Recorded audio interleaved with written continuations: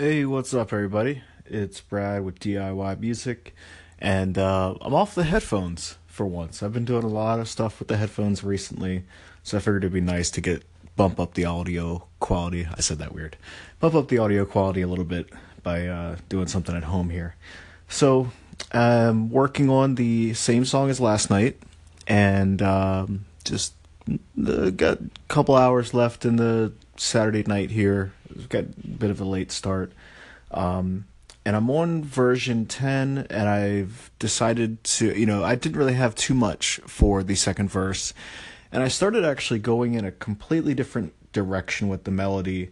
And I got like a little bit down, but past that idea, I found it to be a really, a bit of a struggle. So, um, not that it's too uncommon. It's quite common just using the same melody from verse one to verse two. But I've decided to do that, and so it's a bit of a fight for me for the lyrics sometimes. But that's why I'm doing it, is so that hopefully I can just write more fluidly and not have to think about it too much. And it's all a practice. And so I'm on version 10, like I said, of this, and not really even getting into mixes yet, of course, just writing the song. And one thing that kind of occurred to me is that I think everyone, and especially for creative people, as you're trying to do anything, we can have, perhaps a tendency to add meaning to things that might not need any meaning. So, for example, I'm on version 10, and I could look at that two ways. I could think, oh, this is great. Uh, I'm the best songwriter because I'm really putting in the time and effort, and look how many versions I'm up to now, and I must really be working hard. Or you could take the entirely opposite approach and be negative and think, like, oh man, I should have knocked this out on take 3. Now I'm up to take 30, and like, oh, I'm such a horrible this and that. I don't even want to, put too much negativity out there, but that's just an example. I really want to keep things, as positive as possible for everybody out here. But, those are just two different directions, and I'm not even just the version numbers. It could really be anything. But I think that that's one thing that we don't need to assign any meaning to. We're just trying to write a song. That's it. The world's still gonna go on tomorrow if the song is great, if it sucks, if we don't finish it. Just trying to write a song. Doesn't matter what the version numbers are. Doesn't matter if it takes you, like a year. As long as, well, a year might be long, but as long as you're doing other stuff. But I did think I read Arthur Russell on I haven't listened to him in quite some time, but for years he was like all I listened to, and where I think there was one song where he did like some crazy amount of mixes and it's a beautiful song. I think it's well, I can't think of it, but so yeah, that's just one thing I wanted to kind of jump on here and say, is that we don't need to overly think things. We have enough on our plate trying to write a damn song.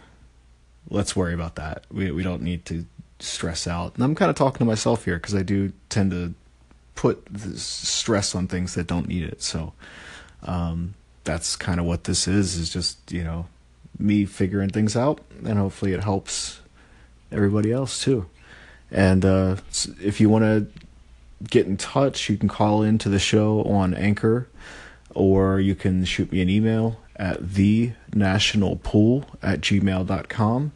And if your music is on Spotify, send it my way, and I can play it on the Anchor show, and throw in my 2 cents, and I think that'd be cool. So hope everybody's having a great weekend, and I will talk to y'all soon. What's up, everybody? It's Brad here with DIY Music. And so the last post I did was a little bit, the word emotional comes to mind, even though it wasn't necessarily emotional. But so right now I want to get down to like just brass tacks of songwriting. And this is just like songwriting 101 type stuff. Super basic, but I just relearned it, cuz I'm pretty out of practice here. So what I'm talking about is counting syllables for your verses. So as I mentioned, I tried a couple different directions for my second verse and just realized that that wasn't going to work. So I'm, basically just reusing the same syllable count and melody. Well, and of course changing the lyrics for verse two. And now, but before, that's something that I always did without even questioning it. I would probably count the syllables too, but for some reason, this song just was kind of taking me in a different direction, and maybe I'll actually use that part for something else.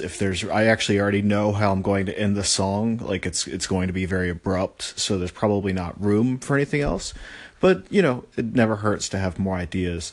But what I found for me, the takeaway was, I'm starting out the second verse the same way in terms of setting the scene lyrically, and it works thematically for the song, which is great. I get 2 free lines that I don't have to write. But the whole idea in my head, and it's funny that I just did a post about this, about not adding meaning, and then no more than 5 minutes later, I did it.